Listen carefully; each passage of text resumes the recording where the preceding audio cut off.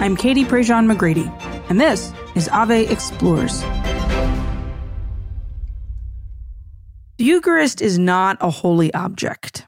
This is something that we heard in our teaser episode last week with Father Craig Vasek. The Eucharist is not this thing that we just go get, buy it off the shelf, a la, new plates for the kitchen, or the milk that has to be in your fridge for the very hungry toddler at 6 o'clock in the morning. It's not this thing, it's a person. And it's easy to understand, well, I have to have a relationship with a person. I can't just use an individual. I can't just go get something from that individual. I can't just talk to them when I need something. That's not a real relationship. That's use. So if the Eucharist is a person, Jesus Christ present to his body, blood, soul, and divinity, how do I grow in relationship with that person? How do I understand that this is Jesus Christ present to me as he promised, so that I can then, in a very profound way, be present to others because I've been changed by this relationship with Jesus Christ? That sounds quite flowery and, very theologically nice to listen to, at least I think so. But there's so much more to this pursuit of a relationship with Jesus Christ that hopefully ultimately results in really living a Eucharistic life. I don't just go to Mass on Sunday, come home, that's the end of it. I go to Mass on Sunday, and then the way I behave, the way I live, the choices I make, the decisions, the things I say, all of that is hopefully colored by, touched by, changed by that Eucharist that I received just a few hours before.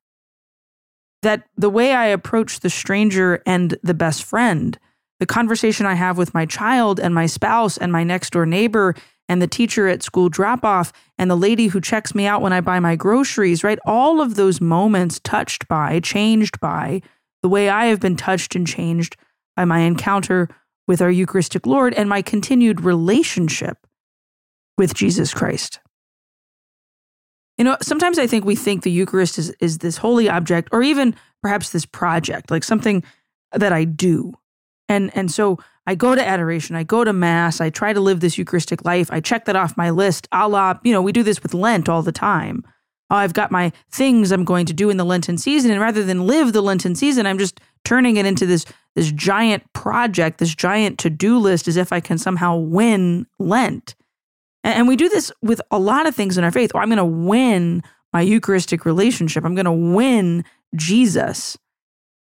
Even that kind of an attitude makes us think that the Eucharist is some sort of prize for the perfect, as opposed to some sort of medicinal experience for the impoverished and the sick, which is all of us.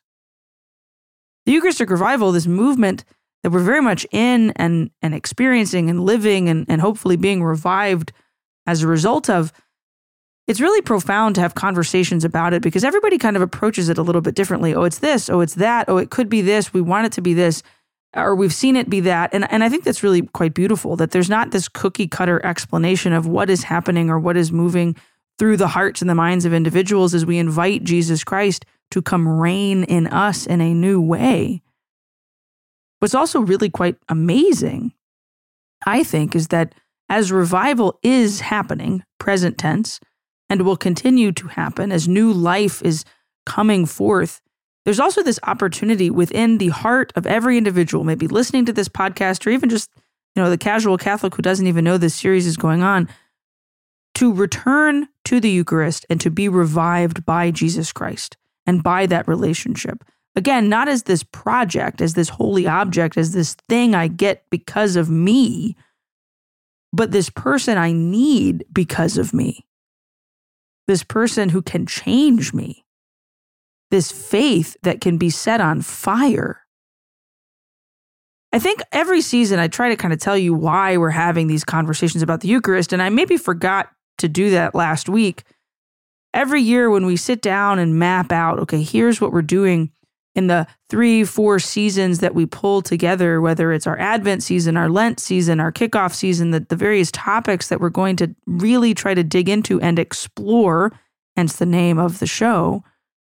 The Eucharist was just this glaringly obvious thing, not a holy object, but component of our faith that we wanted to dig into. We've talked about the Mass. We've talked about the Blessed Virgin Mary. We've talked about Catholic family life. We've talked about the saints. We've talked about art and architecture. It's not that we've been avoiding the source and summit of our faith, but we figured let's give the 20th season to our source and summit of faith. And what providential timing to have these conversations about the Eucharist in a moment of revival, these matches being struck, these fires starting to burn, this faith hopefully starting to expand in new ways at a crisis moment in some sense, where people aren't attending Mass as much as they used to, where people don't believe perhaps with the same fervor or understanding as they used to. And this podcast isn't being put out there simply because, we hope maybe somebody's mind will be changed. We know who our audience is. I think a lot of it is rooted in this desire to spark a continued fervor and a growing love of the person of Jesus Christ present to us in the Eucharist so that we can live a Eucharistic life in a whole new way.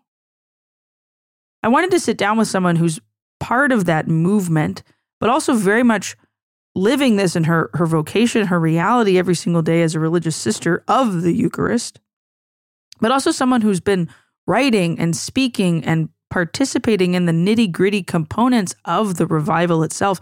Sister Alicia Torres is a sister of the Franciscans, Sisters of the Eucharist of Chicago, a relatively young order. They were founded in 2010 with this pursuit of serving the poor, of showcasing and showing and teaching and educating about the Eucharist in new ways. And hopefully that love of the Eucharist is the driving force in all that they do, as it should be in all of our lives. Sister Alicia is fun. She's dynamic. She's funny. She's got great things to say, has a sharp mind, especially when it comes to just being able to articulate the gospel. She's a real gem. You might have heard her name or recognized her name because she's in charge of the Revival's newsletter, which is hopefully coming straight to your inbox. You can sign up to get those newsletters right into your inbox every single week. They're really just good conversations that are being sparked in there. And today's conversation about truly being transformed by the Eucharist as this change agent, but also this invitation, right? The Eucharist is an invitation to allow Jesus to love us. I think you're going to love it. We hope you sit back and enjoy this conversation with Sister Alicia Torres. Sister, welcome to Ave Explorers. I was telling you before we got started, I feel like I know you because I get your emails, and my mom will frequently be like, "Oh, have you read what Sister Alicia said?" Like, we know you. Like, you're just like coming over to dinner. Tell us who you are, where you are. It's so great to get to visit with you. Yeah, thanks for having me, Katie. My name is Sister Alicia Torres, and I'm living in the beautiful city of Chicago. And I mean that sincerely. I know that headlines are not very favorable to Chicago, but the majority of the people here are wonderful people. And there are many, many faith-filled people in Chicago. So it's a real privilege to be here in the wonderful Midwest. And my religious community, the Franciscans of the Eucharist of Chicago, we were canonically or established officially in the church in 2010. Oh, wow. And we do the work of serving the poor, evangelization, and teaching. And I love my vocation. I love being a religious sister, and sharing the treasures of our faith with God's people is a great joy. That's relatively young. I didn't know y'all were only 13 years old. What's the story there? How did the sisters become to be? Yeah, back in the early 2000s, then the late Cardinal George, God rest his soul, was looking at the landscape in Chicago and recognized, like in many of our major cities, that a lot of Catholic parishes in poorer areas were closing for want of Catholics to be part of the parish. And so particularly on the west side, that was happening. And the cardinal at the time was very concerned that it would appear the church was abandoning the poor.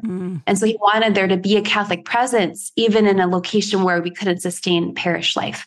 And so he reached out to the Franciscan Friars of the Renewal in New York because they're known for their work in the inner city and being faithful witnesses to the church. And, through a series of events and invitations and visits, Father Bob Lombardo, who's now Bishop Bob Lombardo, came to Chicago to start a Catholic mission, which is now the mission of Our Lady of the Angels at the former Our Lady of the Angels parish on the west side, which some of your listeners may remember the tragic school fire of December 1st, 1958, that claimed the lives of 92 children and Three Sisters of Charity of the Blessed Virgin Mary. So in the historical memory of Chicago, and also many people who were young children at that time, it changed fire safety codes. It did many, many good things. There's a lot of good that came out of that profound tragedy. But this location where our community is the site of that great tragedy. Mm. And so Father Bob came, started a Catholic mission here to serve the poor. And many young people were coming and attracted to the Franciscan life. And he would encourage us to go visit other communities, go to New York, go see other Franciscans, but recognized that it could very well be the Holy Spirit inviting a new Franciscan community to serve in Chicago. And so he discerned that closely with Cardinal George. And so that's how our community came to be.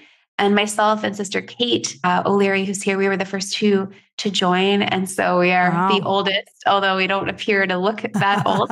And it's been a wild adventure. We're still so blessed to have Bishop Lombardo here on a daily basis, even though he's also serving now as the Episcopal Vicar for this region of the Archdiocese. Yeah.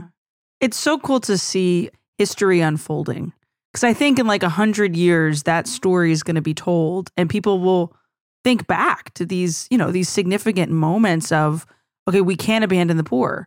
And like, that's like a mandate within the life of the church. We know that we can't abandon the poor, but then to actually do something about it.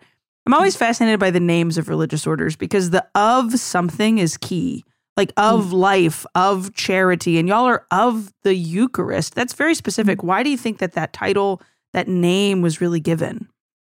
Yeah, it was a very intentional part of Bishop Bob in those very early days. Many people are so familiar, from Catholics to non-Catholics to non-believers, with St. Francis of Assisi. He's incredibly popular. But, the word association with St. Francis is garden statue. Yeah. I mean, certainly he had profound love for God's creation. But many people, Catholics included, have no idea that he was a profoundly Eucharistic saint. As a matter of fact, at that time in church history in the early 1200s, Lateran IV had taken place, and there was a tremendous concern around the proper reverence of the things of the Mass and the celebration of the Mass and Eucharistic devotion. And St. Francis wrote a letter to all the priests of the entire world as this little medieval man, exhorting them to implement the reforms of Lateran IV. And, in the Franciscan spirituality, the incarnation is critical. And St. Francis saw it very simply: Christ in the creche, Christ on the cross, Christ in the Eucharist.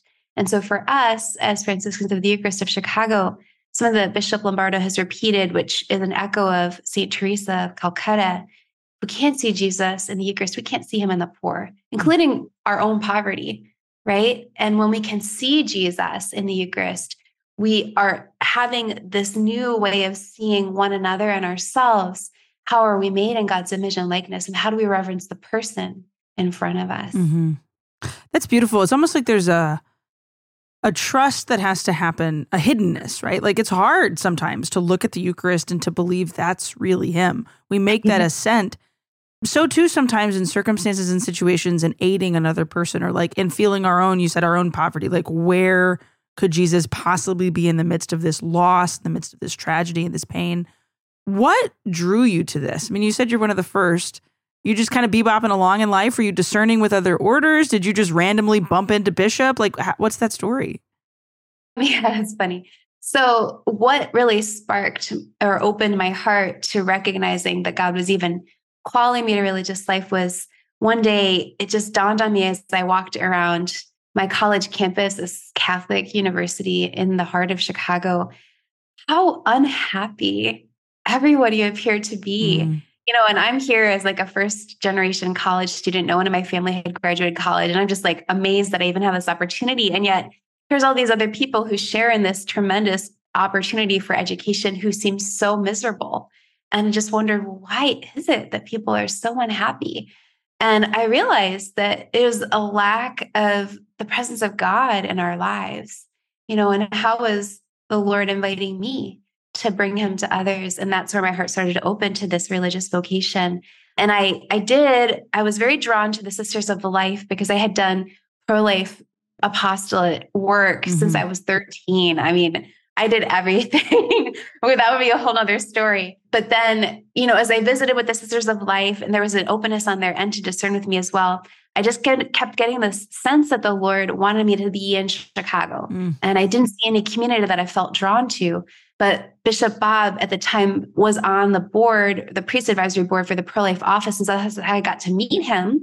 I heard about his work on the West Side with the poor, but where I really got to understand who he is as a priest was at the Youth 2000 retreat that was first hosted in Chicago in 2005, which is a Eucharistic Center retreat for young people.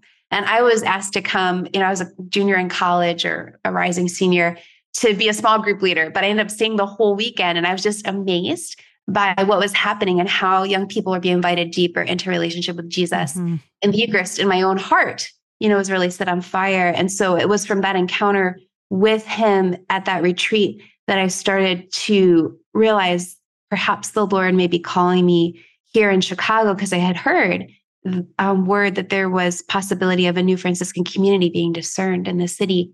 And so that's how I came to Our Lady of the Angels. And when I came to meet with him about my vocation for the first time, I had never thought about serving the poor. I'd never even served at a food pantry. It was just kind of shocking for a young adult at that time. I was so consumed by pro-life work, which that was where God was calling me, right? So there was nothing wrong with that. But I remember walking over the threshold here at Our Lady of the Angels and just had this profound sense of home. I was like, this is where God wants me to be. I have no idea what the apostolic work is, but this is where God wants me to be. And it's just so clear all these years later that was a true sense from the Holy Spirit. God worked a profound miracle, wiped away almost $100,000 of college debt in less than 2 years so that I could be here. So I have no doubt in my mind. And yeah, it's just like any vocation, the cross is there, but also the joy because the Lord is there. Yeah. You said that a second ago, right? Franciscan mindset is that Jesus is found in the cross, the creche, and in the Eucharist. And so it's beautiful to hear, like, there was this instant feeling of home, this instant, like, okay, Jesus is present here. And I'm called to this place. I'm called to this movement, this work. What is it like? It kind of take us, if you will, behind the veil, under the veil, pun totally intended. Pull back the veil, I guess, is really the phrase I'm looking for, of like, so you say yes to this. You say yes to this life of the Eucharist will be part of you forever. What does it look like when the Eucharist becomes this kind of this change agent within one's life?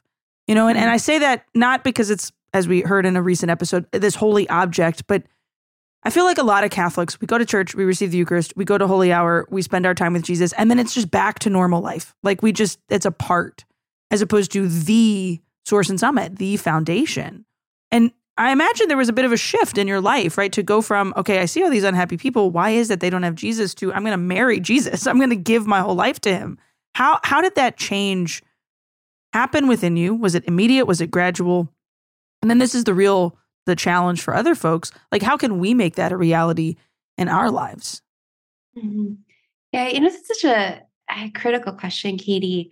In our work with the Eucharistic Revival, from the very beginning, Bishop Cousins was using this phrase, living a Eucharistic life. And I think that this question is at the heart of the response to what does that even mean? For me personally, the Lord allowed something very hard to really open my eyes and my heart to the deeper intimacy that he desired with me and for me.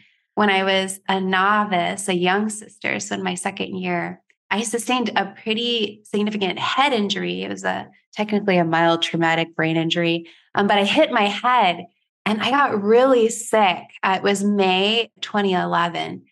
And from that impact, from that injury, I was in bed for several months. I started graduate school again. We were studying theology at the seminary that fall, and I had to withdraw from studies for the following quarters or trimesters. Can't remember what we were doing at that time. But I was just really sick. I was in bed for months.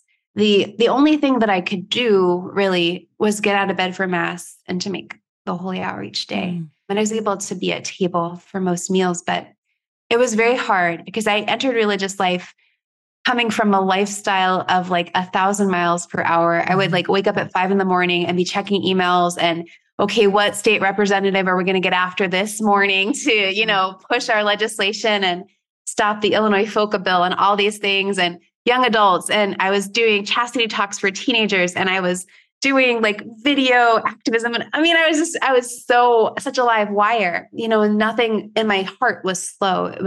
I wasn't present even to myself. Mm-hmm. And I loved Jesus and I went to mass every day, but there was a lack of presence, like real presence in my life. Even though I believed and I had a relationship, there was a depth that I didn't realize was even possible. And it was in those months in bed and being sick and in pain and unable to do anything, which was how I related to God. God, look, I can do all these things for you. And this is why you love me. Mm-hmm. I realized that no, not at all. Actually, it's because I simply exist and he loves me into being that he loves me. There's nothing I need to do. Actually, it's like Benedict says in Introduction to Christianity, he wrote when he was Cardinal Ratzinger, letting God act on us. That is Christian sacrifice, and I realized the Lord had so much more for me and that it's living from who I am in him that transforms what I do and makes it of any value. And there came a point where I believed in my heart, even if I'm in bed for the rest of my life, God still loves me and my life still has value. Mm-hmm. Now, of course, like I've been healed. I was even able to run another marathon, in the last several years. So I'm much better now. But, coming face to face with our poverty and our limitation as a human person, sometimes God has to allow that for us to realize what really is most precious. And it's him. And it's our friendship with him. Yeah. So I'll never forget that. It's a great story. I'm just sitting here kind of processing it because that's a great question for people to ponder, right? Like coming face to face with our poverty. Sometimes it's traumatic brain injuries. Sometimes it's job loss. Sometimes it's death. Sometimes it's physical suffering. Sometimes it's just like the poverty of the day-to-day grind of life.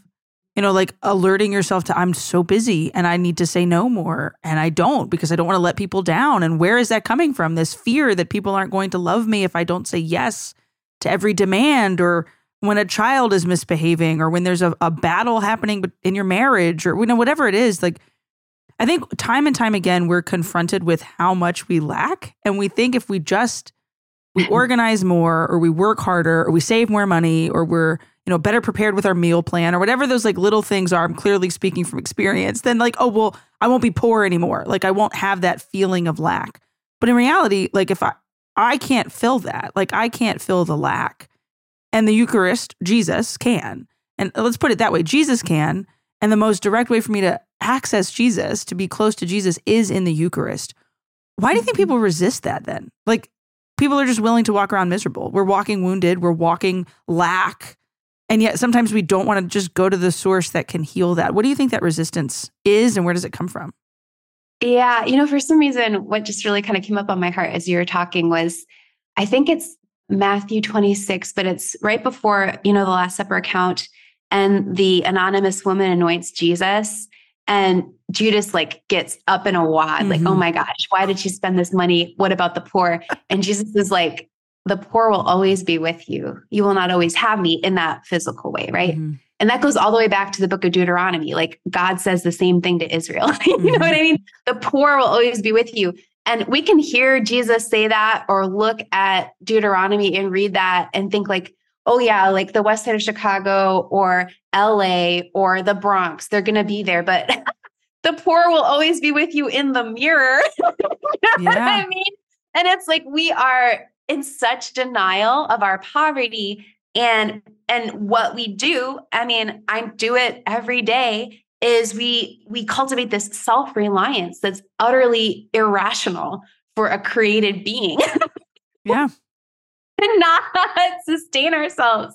If it was not for the breath of God, neither of one of us would have a heart beating right now. Like we'd be dead, but we think that we are fabricating our being and perpetuating it into continuity. And so it's this utter denial that we are these beloved creatures of a creator who is madly in love with us. Like this is the problem, because we don't feel worthy. Like we have condemned ourselves. And Jesus came and through the Paschal mystery redeemed us. Like we are no longer condemned, we are saved. But is my heart open to that relationship? Do I believe that that's for me? Or do I just want to keep living in my self-sufficient misery? I mean, like, it sounds kind of harsh, but it's true. And I think we have to be honest with ourselves if we're going to have any change in our lives, especially change for joy and change for peace. Sounds like revival comes about when there's a killing of the self-reliance. And like even saying killing is quite dramatic, but like Yeah. like to end that belief that I can do it by myself, which is, it's so fascinating. My sister pointed this out to me the other day. So I have a 5-year-old who is quick to ask for help because she's 5 and like, you know, she wants to be independent, but like simple things like I can't get my jacket on. And there's kind of this like fine line that you walk as a parent with like, no, I know you can put your jacket on, to like, oh, the arms are inside out. And like, it's hard for a kid to understand the concept of putting a hand in and like pulling it back out. It's something so simple. And so she's quick to ask for help versus my 85-year-old grandfather who like, if you offer help, there's this instant resistance of, well, no, I'm a grown man and I can do it on my own. And it's like, I don't know what happens between 5 years old where you ask for help and 85 years old where you refuse the help. But like the Christian journey almost kind of seems to be like, I need to know when I need help and I need to know when I can do it on my own. But like more often than not, it's the help that I need from the Lord. And maybe it's a lack of humility. Maybe it's a fear that like God won't come through. I think that sometimes happens in my head. Oh, well, if I ask God for help and he doesn't deliver it, then he doesn't love me. So I'm just not going to ask, you know, like I'm not going to bother him with that. And that feeling of unworthiness, how does relationship with the Eucharist, one, how can people foster that? Like, is it just a matter of going to adoration on a regular basis? Is it a matter of showing up to Mass early? Like, what can we do to foster an intentional, I'm going to Jesus to try to solve this, to try to help me heal from this self-reliance? What does that look like as we foster it? And then 2, what do you think that can do in the world? Mm-hmm. Yeah, those are all just huge kind of like pivotal questions. But I think ultimately, can we put the person first? Can we put the relationship first? I think in our Christian lives, we have a bit of a habit of when we recognize a need, we go to God, right? But that's not, if you only went to your husband when you needed him to do something, your marriage would be a total nightmare. You know what I mean? Like, that's not how a relationship works. And I don't know that we've cultivated an understanding that we are in relationship with the Lord. We may be far from him. Our hearts might even be closed to him. But by the fact that we are creatures of a heavenly creator, we are in relationship with him. And so the relationship has to be first. And there needs to be some pathway for me to realize that not only am I in a relationship, I'm in a relationship with Jesus, who loves me, who died for me, and who said to me right before he died, love one another as I have loved you. So it's very personal. It's very intimate. And that's scary for most of us because most of us have had some sort of disruptive experience of a close relationship that ought to have been nourishing, that ought to have been affirming, that ought to have been loving. And, for us who can recognize and confront that reality of whatever brokenness happened in our life, whether it was as a child or in a relationship as an adult, a broken marriage. People are walking around with all sorts of pain, like wells of pain inside of them. But if I can't even recognize my own pain and I'm kind of just walking around with this mask of my life is all put together, which we're really good at that, then we're not even sensing that there's a depth of relationship possible for us with Jesus. And that's where the transformation happens. I go to him in my poverty. I go to him in my need, but there needs to be some sense of I'm going to him to also give myself to him, to love him, to thank him for what he's done for me. So we need to have some sort of experience of the proclamation of the gospel, the kerygma. Jesus has done this for me. We need to hear that proclaimed powerfully. And our hearts have to be just open enough to receive it. And then kind of from there, but we've never even heard the good news. And I think many Catholics really haven't heard it in that charismatic way. How could we even know that there's a possibility of a profoundly intimate relationship with my Savior that can change my whole life, even if the circumstances don't change?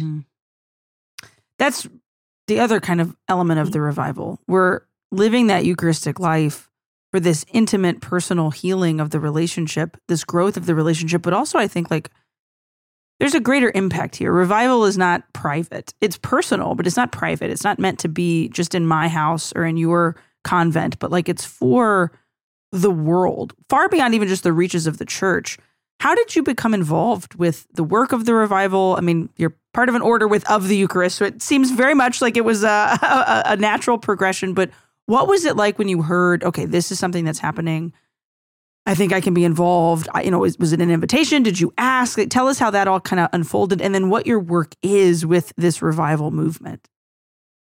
Yeah, it was kind of a very scary moment. I got this email from someone at the USCCB, which I don't know anybody at the USCCB. You always think you're in trouble when those come through. 2.5 years ago, or 2 years ago, I don't even know, more than 2 years ago. Anyways, I was like, oh no, like, why am I getting this email? Yeah. And it's like this person I don't know invited me to be part of this meeting with this bishop I don't know about this thing that I don't know about, like Eucharistic revival. And so I told my superior, who was not yet a bishop, Father Bob, he was a bishop. He was a bishop at the time, shortly after he became a bishop.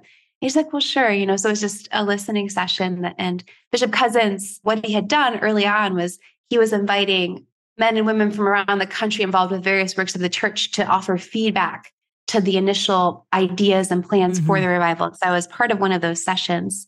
And of course, like I go into almost everything in life incredibly impassioned. So I was probably very impassioned. I can't quite recall. But one of the last question that Bishop Cousins asked of all of us that were on that call was, well, what can you do for the revival? And I didn't even ever imagine that I would become so involved. But I just simply said, well, my community is the Franciscan of the Eucharist of Chicago, so I'm sure we would love to do anything we can. And so unbeknownst to me, Bishop Cousins reached out to Bishop Bob Lombardo, my superior, and asked if I could participate more. And so I was asked to be part of the executive committee. I think we're calling it a committee, executive team for the Eucharistic revival. So basically, it's a group of men and women, mostly lay people involved with diocesan work, university work, movements around the country.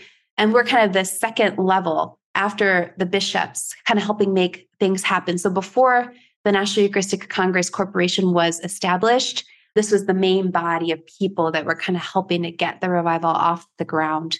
Since then, the NEC Corporation's been established, and there's a wonderful, small but mighty staff that have come together under the profound leadership of, I'm so proud to call him a friend, Tim Glomkowski from Denver, the Denver area.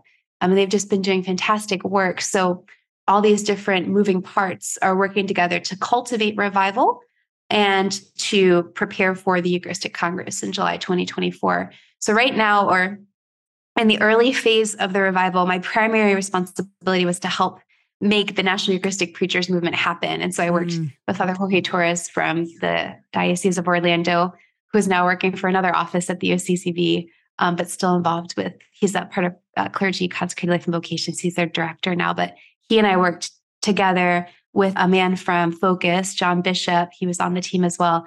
And we were able to go from an idea to 57 diocesan and religious priests in like 7 months. I love it. It was just amazing and miraculous. And we had a formation retreat here in Chicago, preached by some of our bishops, and it just is fantastic. And so they've been going out around the country preaching charismatically this message of Eucharistic revival rooted in the gospel.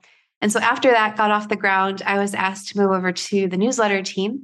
And so I've been working on that team since June. And then later in the fall, I assumed responsibility for that. So I'm kind of like the main person there with a wonderful team, a couple of people at the conference, including Zachary Keith from Evangelization and Catechesis, who's been a great colleague. And then religious Sister Catherine Hermes from the Daughters of St. Paul. So they're kind of like my two right-hand people to keep it moving. We have a team of religious men and women and a couple of other lay people who are intimately involved with this. So it's been really incredible just to see this work come together and to provide this consistent resource, offering inspiration, information, and formation for the grassroots to cultivate revival. Yeah. Y'all are doing great work. And I think, as we get closer and closer to the Congress, there's kind of this question, and I've heard it, when I've traveled, when I've spoken, I've heard it from folks on the radio and here, like, okay, what is this? Like, what are we doing? Like, is this like, just go to Mass more? Is this like all have to go to Indianapolis? Like, what is and I'd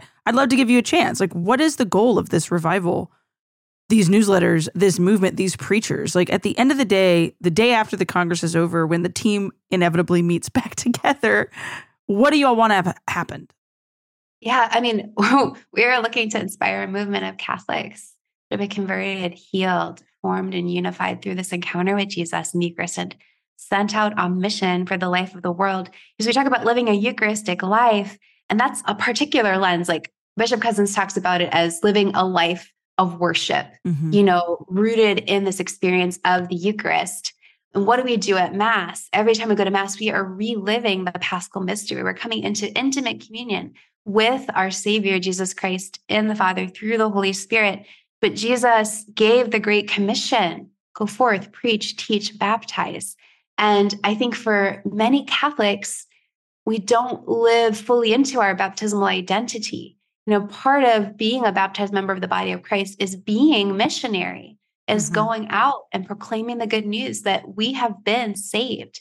Jesus is our Savior, and he has so much more for us than we can possibly imagine, and a kingdom that is not of this world, but can even begin now if we open our hearts to that experience of the kingdom of God, fullness of which is in eternity. So it's about profound transformation. It's about openness to the Holy Spirit. It's not a program. It's not, we're not telling any parish, any diocese, any apostolate what to do.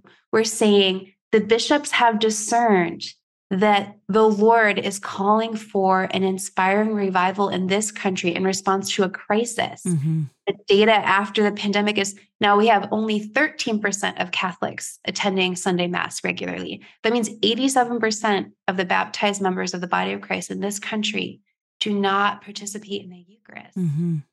How can you transform culture? How can you be a light to the world, salt of the earth, if you're not even in contact with Jesus?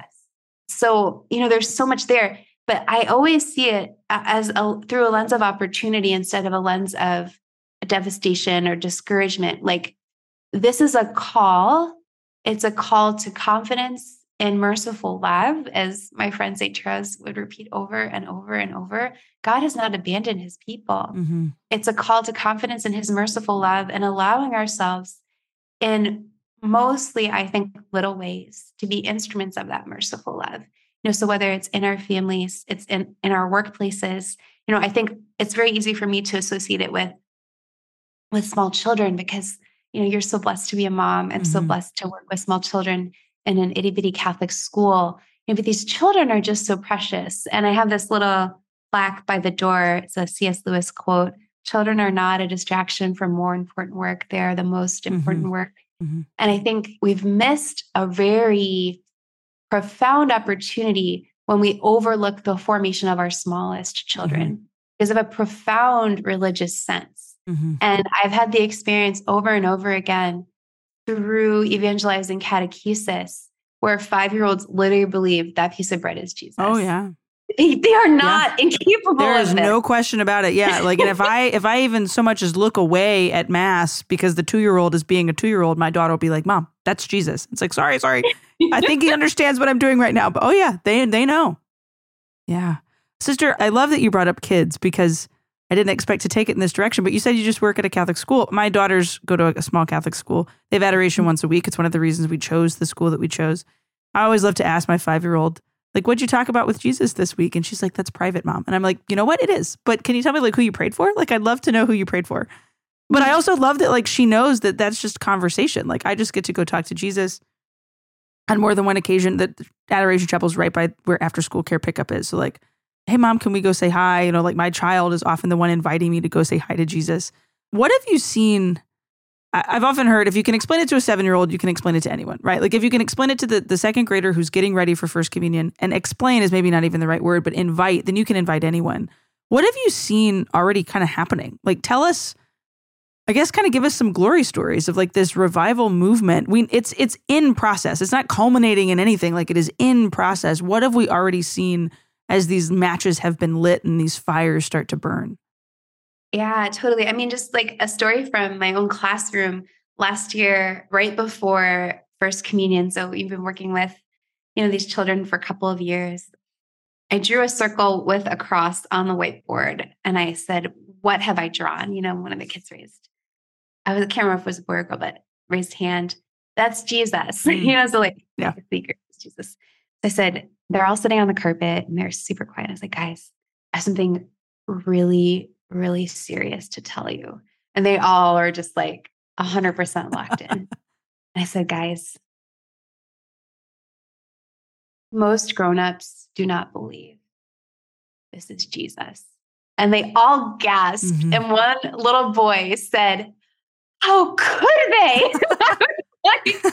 I love it. This is so amazing. And so like these very small children are so convicted by this. And now the frequent story is, how do I accompany them in their journey to try to get their parents to take them to Mass? And I think it's a mixed bag. About like 70% of the kids will make excuses for their families. And about 30% of them are just kind of like, oh, come on, mom and dad, and so there's still so much evangelization there to happen, but they have that seed of faith and they know it's Jesus. Yeah. Which is, I think like that's the good news is that, so another story, a priest that I know told me this story, and I think it was within the last couple of years. So again, like revival isn't something that we do. Revival is something that the Lord is doing. So I think the Lord has been tilling the ground for this. Little girl makes her first communion. She's part of their Catholic school. Next Sunday after First Communion, she gets up. She's super dressed, ready to go to Mass, looking for her parents, goes into their bedroom and they're in bed sleeping. And she looks at them. She's like, Mom and Dad, aren't we going to Mass? And her father, like biblically, was literally cut to the heart. They get out of bed, they got dressed, and they haven't missed Sunday Mass since. Wow.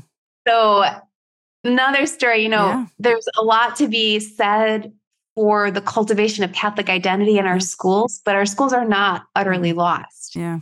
There's so much opportunity there. I know some of our religious communities have been doing studies over this year of different church documents on the Eucharist. Many of our dioceses have hosted Eucharistic congresses, are preparing for Eucharistic congresses.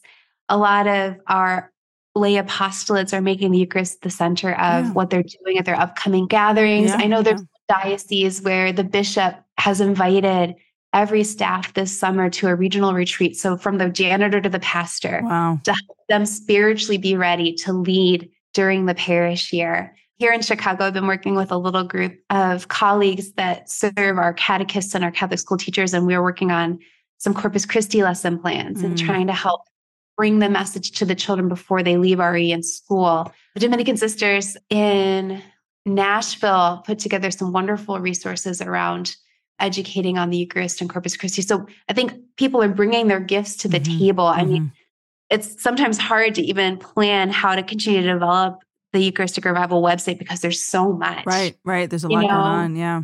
And it's just so exciting to see what the Lord is doing in people's hearts. Another thing that just pops in my mind is Archdiocese of Detroit has their I Am Here project. And just testimonies, or even just in our newsletter, we're always trying to feature testimonies of people and how their lives have been transformed by the encounter with Jesus Eucharist. Yeah. It's really cool to see. Like every now and then when the devil will slip into my brain and be like, oh, it's not enough. It's not enough. Ticket sales haven't been enough, or people aren't talking about it enough, or, the average pew sitting Catholic has no idea what's going on. It's like, yeah, but Jesus knows. Like, do you trust that Jesus knows and like things are happening and things are moving? And you mentioned all these Eucharistic congresses. I think 6 or 7 of my events in the next year are all diocesan Eucharistic congresses. And I was like, I've literally been on the road for a decade and they've never been called that before. And now like they are, because this is happening and this is the conversation and this is what we're seeing. And it's beautiful and it's exciting. And thank you for your work with all of it, sister, and for sharing with us. We end our conversations this season with kind of our golden question, where you get a minute. I call this the elevator pitch. You get an elevator pitch minute with someone. It can be anyone in that elevator, a believer, a non-believer, your mom, the Pope. I don't care who it is, but you get to pick who's in that elevator with you and what you share with them about the Eucharist. So who is it and what are you going to share with them? Yeah, I just was thinking about my little brother. He's not a little boy anymore, of course. He's a grown man, but he's just had so many struggles in his life. And he's very far from Jesus, but I'm confident that Jesus is right next to him. And I think that I would just want to ask him if he can remember his first communion and remember what happened that day.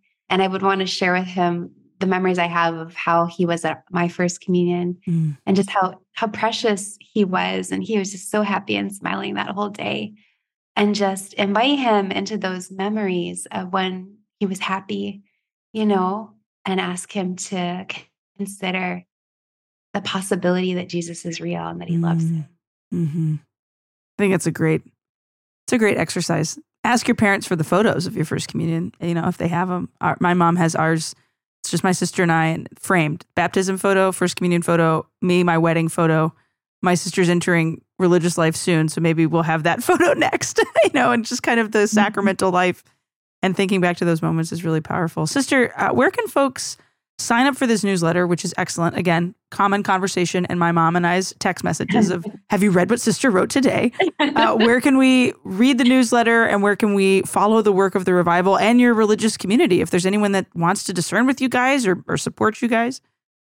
Yeah, absolutely. So eucharisticrevival.org and /newsletter, you can subscribe right there. It's free. We publish every week and there's other information that comes through those emails as well. So eucharisticrevival.org /newsletter. Check out the Eucharistic Revival website without the /newsletter. There's so much content that we have up there and there'll be more and more. And we are developing, you probably noticed, content for children now on a monthly basis as well. So just really trying to diversify what we're offering to help people to cultivate revival. Our religious community, it's Franciscans of the Eucharist of Chicago.com, I think. We'll find it. We'll put it in the show notes, I promise. It's pretty easy to find in Google. But I just really want, most of all, to encourage everyone to pray and to ask the Lord, what is your invitation to me?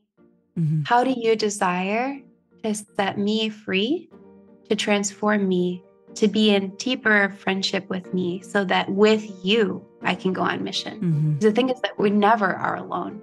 Even when we feel like we've got it and we don't need Jesus, why not have him right there? Yeah. And I think that like Paul talks about, that transformation of the mind is often just as important and precedes the transformation of the heart. Mm-hmm. And so if I can cultivate a habit of believing I need Jesus, then my heart will start to inculcate that as well. Yeah. It's a great word. A great word. Sister, thank you for taking the time to join us. I really appreciate it. My pleasure, Katie. Thank you. When I interview folks, I'm writing copious notes, and I have in my notes from Sister, we go to the Eucharist because we need something. We need Jesus, but we also go to the Eucharist to give something, which is our heart. And in the giving of our heart, Jesus Christ receives that. He would always receive that well. He would always receive that perfectly because he's Jesus, and tenderly shape and care for and love that heart so that the heart that we have, maybe perhaps broken and in need of healing, wounded, whatever it might be, isn't just kind of cast aside, but is tenderly stitched back together, is tenderly healed. I think there's a conversation to be had in all of these conversations about the Eucharist with regards to healing. Perhaps you'd like to go back and listen to our first season this year on healing. You can find links to all of our Ave Explores series, this of course being the 20th, down in our show notes. But I really thought that was quite beautiful. I go to the Eucharist because I need something, but I also go to the Eucharist to give something, and that is my very self. That is my heart. That is hopefully this intimate encounter with Jesus that I'm able to receive.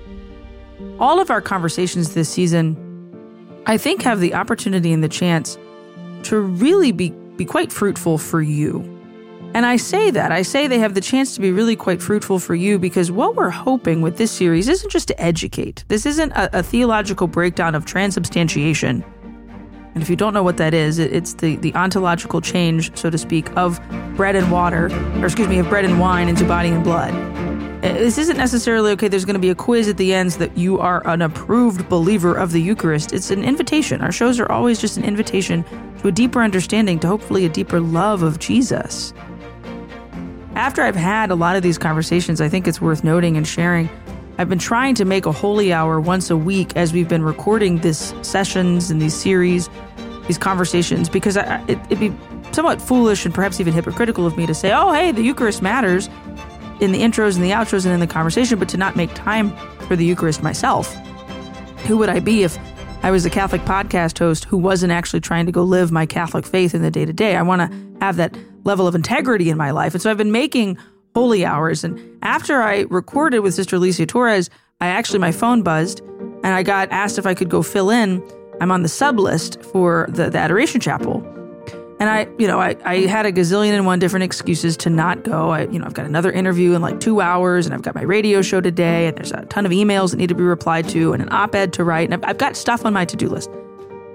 But is that stuff more important than going and talking to Jesus? In this instance, no. And so I texted back, I can be there in 15 minutes. And then they responded, oh no, I'd misread the text message. The substitute was for like a week later. And so they were just like texting ahead of time, asking people for a sub, and they didn't need somebody in the next 15 minutes. And so I ended up just staying at my desk, and I felt disappointed. It's like, oh man, here I am. I psyched myself up. I've got a million reasons to say no, but I'm going to say yes. And then it's, oh no, it's for next week.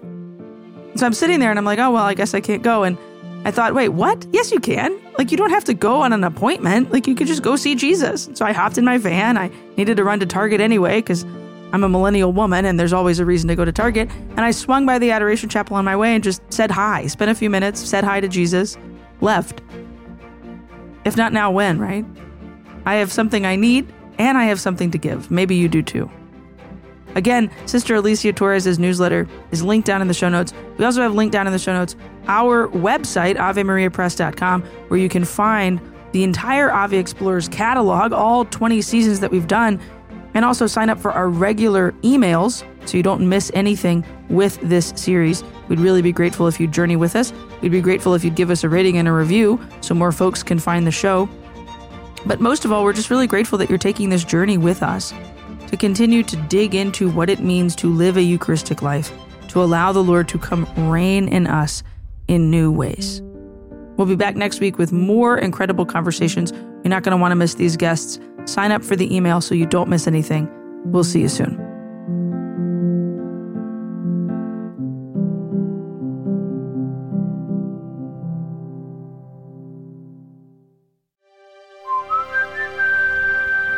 This podcast is part of the Spoke Street Network.